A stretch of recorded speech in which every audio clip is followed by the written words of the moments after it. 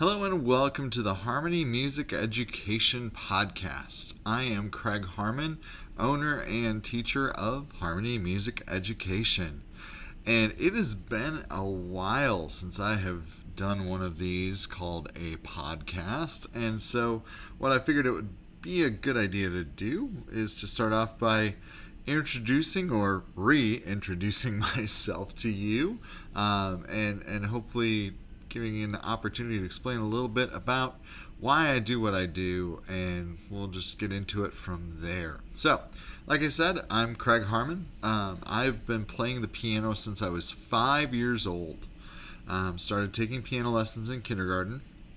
My dad was a pastor, and so I grew up literally next door to the church, and so until third grade, that's where I practiced because I didn't have a piano at the house. But there happened to be a piano or two or three next door in the church, and that's where I practiced. That's where I actually took my lessons. I took lessons right off the bat from the music director at the church. Absolutely loved it. My dad always played classical church music, organ music, choir music, so I grew up around that kind of music and just always loved the piano. And I always sang too, and that was something I always did. Starting in second grade was when I was able to actually be allowed to sing in choir at church. And so I did that. Sang in school choirs. Started playing the trumpet in fifth grade. Absolutely loved that. Played that all the way through a little bit into college. But when I got into college, I was on scholarship for voice and for organ, so something had to give, and so the trumpet got set aside for a little while at that point. When I was in the middle of seventh grade, I decided that I really wanted to play the organ, and so I switched to playing the organ.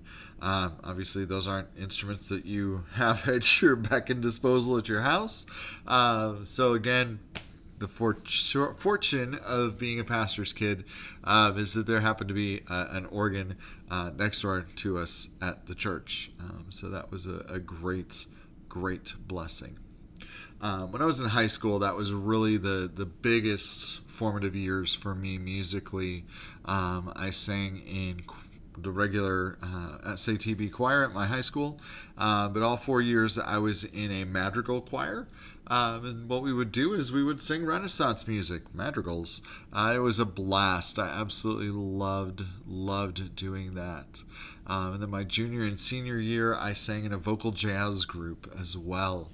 The best part about my high school experience was that vocally, especially because that ended up being the area I really focused in on, vocally, I was exposed to so many different styles of music outside of the traditional church choir music that I grew up with and grew up around and sang up until that point. I was just exposed to some fantastic music and music that is still just it goes through my head even to this day.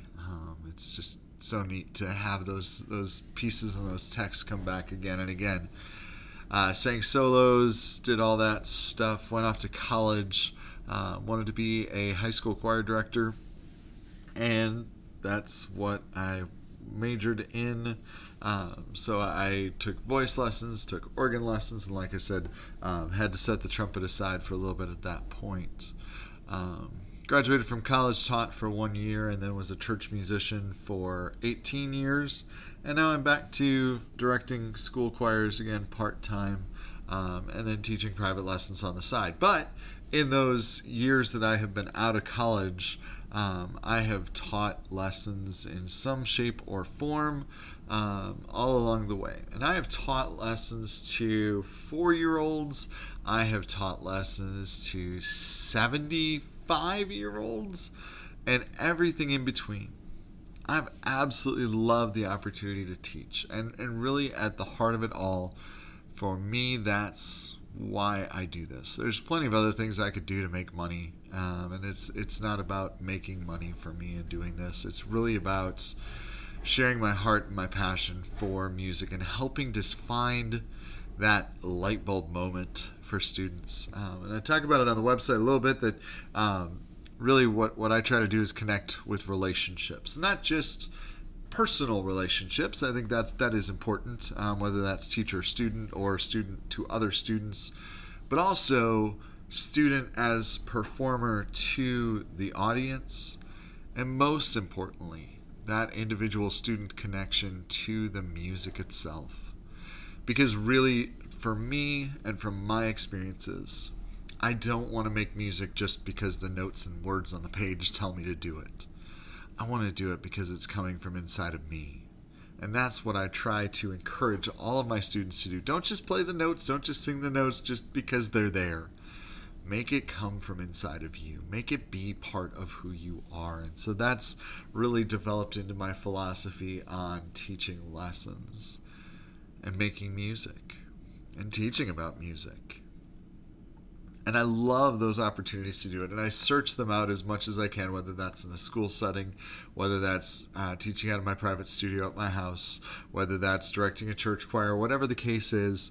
I love finding those opportunities and helping to build that relationship, build that connection with music. And I love using so many different creative ways. And let me tell you, this last year has definitely brought on a lot of opportunity to grow in being creative. Up until last year, I had toyed around with the thought of teaching online lessons, but it just was a huge leap. And I didn't think that I was capable of doing it until I had to. And everybody had to at that point. And it actually wasn't as bad as I thought it was. Yes, my preference would be to teach students in person, one-on-one, where I can look at them, I can help them, they can see my hands, all of that great stuff. But I've learned to adapt in what I'm using to teach online lessons. And that's been a great help to me. And so the great part about that is it has expanded the opportunity for me to teach on a broader scale. Now, you don't just have to be in my little area of Northwest Houston. You can be anywhere in the United States, really anywhere in the world, and I can still teach you. And that really is exciting and scary kind of at the same time, because it expands the opportunity to teach, but it also means that I can't quite use all of those tips and tricks that I've learned along the way in how to reach out to local people. That doesn't quite work on a more broader scale, but that's okay. I'm figuring all that out, which is part of why there's this podcast, just so you can get to know a little bit more about me and my passion in regarding music and making music and teaching music.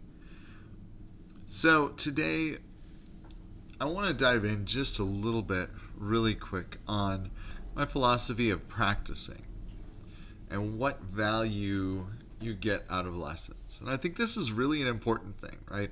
And one of the things I'm going to talk about on the podcast is not just talking about things regarding lessons that parents need to know, but also that students need to know, and hopefully maybe even some ideas other teachers might help learn as well, or things I've learned along the way for other teachers.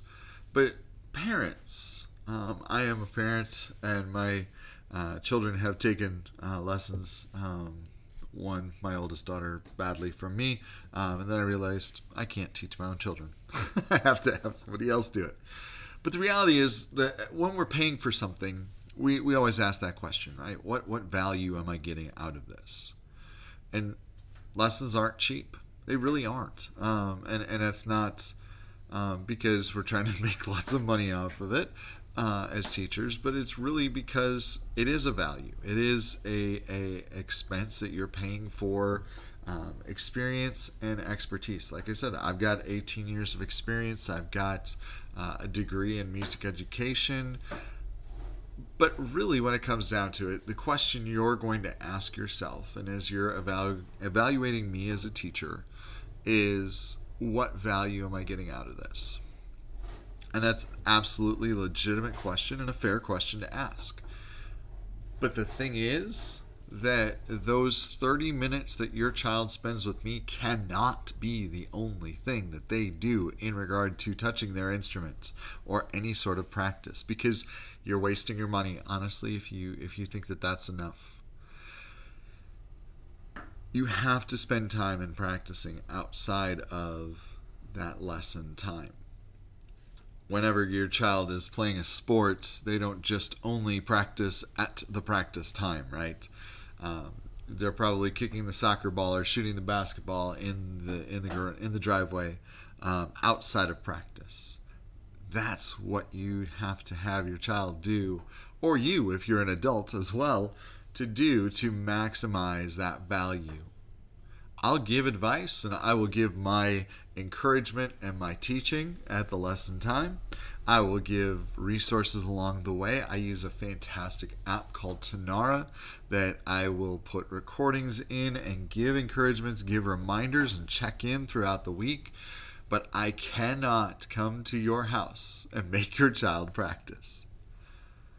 It's just the reality of it. And that's going to segue into what I really want to talk about today, and that's summer lessons.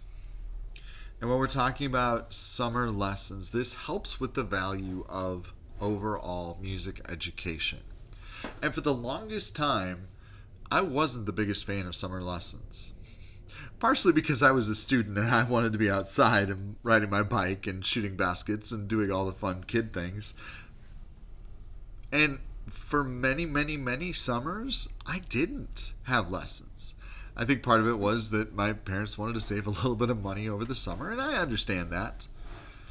But it's a lot like school, that when you take the summer off, it takes a little bit of time to reacclimate yourself and get yourself back in the way of thinking. And so having a few lessons over the summer really, really helps to be able to keep up that discipline of practice, to do some fun things. And honestly, I think it's a great evaluation time for parents if you want to try, if your child has expressed some interest in taking lessons. I think this is a great time. Try it over the summer. For my summer program, I'm offering 8 weeks, 8 lessons over the course of June, July, and August because of my schedule and traveling as well. But that's only 8 lessons. It's a short-term commitment that you could try it and say, all right, they didn't really like it, we'll try something else. Or they really enjoyed it and had a lot of fun with it, and let's keep it up. I mean, it's worth a shot, right? Because really the thing is, music and music lessons do so many different things for so many different people. And as we go along with the podcast, I'll explain that a lot more. I won't dive into that today, but there's so much positive that comes out of lessons. So my takeaway for you today is I hope you go and check out harmonymusiceducation.com. Especially /summer-lessons, and that's where I've got information about my summer lessons. Like I said, you don't have to be in my little corner of Northwest Houston. You can be in California. You could be in New York. You could be wherever in the world, and we can get a time set up.